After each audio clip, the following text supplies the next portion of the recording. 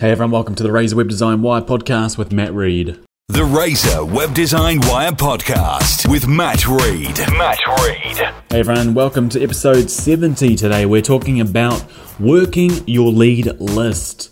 Now this is sort of not web related, but it all ties in at the end of the day. You know, we want our websites to generate us leads.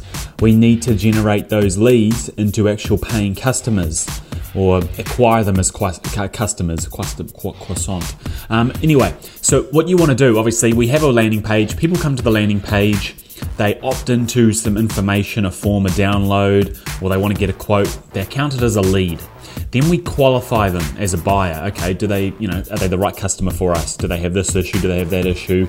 Are they not doing this? Are they doing this? Do they have the money we need to actually do this for them?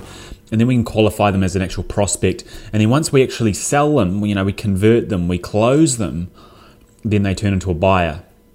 Now, for most of you guys selling a product, if anything, we can basically convert the customer and sell to them and acquire them as a customer straight away online if they buy the product and pay for it.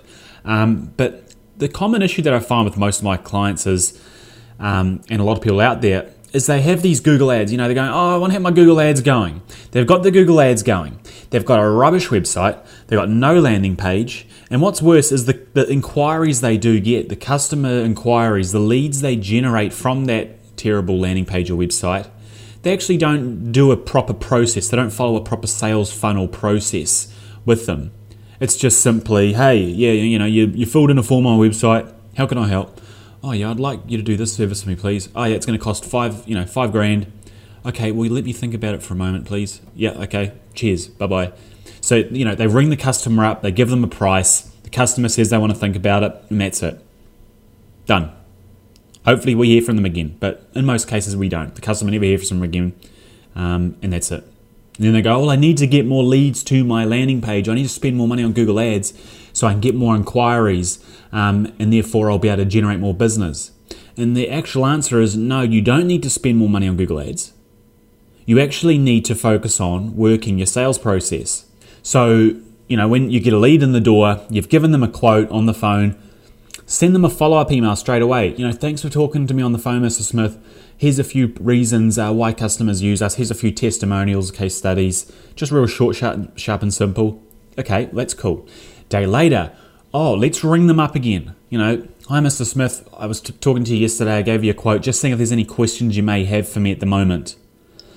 They might give you some questions. And then you can sort of say to them, is there any terms we could work out to help us make a deal today on this? Trying to not force them into a sale, but prompting it, trying to move it forward, keep the flow going. So this is just little things you can do over and above essentially not doing anything. And most companies don't do anything. Most salespeople never follow up with the customer, or never follow up more than once. You've got to be persistent at it, and you've got to have a good funnel in place. What I like to do personally is I like to give people a quote, and then I like to have them on an automatic email sequence that follows up with them every couple of days, 3, 4, 5, 6 days every week, and just check to see if there's anything they need a hand with. Then I like to give them a call once a week, and do a bit of both, guys. Do a bit of the old-fashioned, give them a call. And sorry, I'm sort of rambling on here, but even do something like I do this for every client, fill in a thank you card. Send it to them, whether they do business with you or not. Thanks for inquiring. Here's my business card. Here's a little brochure on what we do. Give me a bell. Do something different. Stand out from the crowd. No one does this. You're not probably doing this. So why don't you do it and stand out from your competition? Send them something in the mail. Give them follow-up calls. Send them emails every now and then. Keep in touch. Keep the ball rolling. Now, further to this, a lot of companies fail to have what's called remarketing. So, a lot of products and services, people take up to 30, 60, 90 days even to decide whether they're going to use your product or service.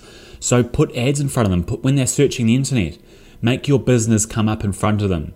Keep those touch points going. Oh yeah, there's that company again. Oh, there's that company again. A week later, oh yeah, I remember them. And then hopefully at some point during that process, they go, I'm ready to actually do this. I spoke to this guy because he's been following up with me. I'll just flick him an email now and we're ready to go. Simple. It's just black and white, simple. Do you think about it? These people, these lots of business owners, and possibly you, and don't feel bad about it. Just change it though. A lot of people sit there and they do nothing. Like, give them a quote over the phone, that's it. No email, no follow-up call, nothing in the mail, that's it. Sure, they get a couple of jobs out of it, but they don't realize that if you simply invest more time in working your sales process rather than funneling more money into Google Ads or whatever, throwing more money into that to get more leads and to still convert only a small percentage of them, you can get the same amount of leads in the door and you can convert a lot more of them, a bigger percentage of them, because you've actually got a proper sales process in place. So if guys, you don't have anything at the moment, here's what I do. Now again, I'm not an expert in sales at present anyway, but what I'd do if I was you is I'd straight away send them a card in the mail, and how I get their address if it's not on the website. I say, hey, I just want to send you some stuff in the mail, some of our information. Can I please get your postal address? So you get their postal address, you send them a handwritten thank you card, your business card, a pen, a magnet, something they won't throw away. Send them your flyers, obviously. Then, give them a call the next day, just following up. Any questions? Give them a call 7 days after that and the preceding 7 days after that, and just keep following up. Also put an email process in place, a follow-up email, but also a value-add email. If you're a real estate agent or you build houses, do the common, send them an email. Here's a few things that you can consider when you're looking at building a new house. This is probably your first new house you're building. Here's what I recommend to do when you're wanting to do X, Y, and Z. Give them valuable information. They'll trust you. They'll respect you more because you're trying to help them out rather than just giving them a quote on the phone. Oh, it's going to be 500 grand. Okay, I'll think about it. Okay, thanks very much. Goodbye. And that's it. Simple. Guys, work your lead list. Improve your sales process. Don't worry too much about building your Google Ads when you've got no sales process in place. Get a proper sales process. There's lots of guys on YouTube and books and everything you can research this all on that are way more experienced than me at this. But hey, all I'm doing is stuff that I've learned from other people and it works. So go and do it and let me know how you get on. That's Matt from the Razor Web Design Wire podcast. Cheers. That was the Razor Web Design Wire podcast with Matt Reed. For more, visit razorweb.co.nz.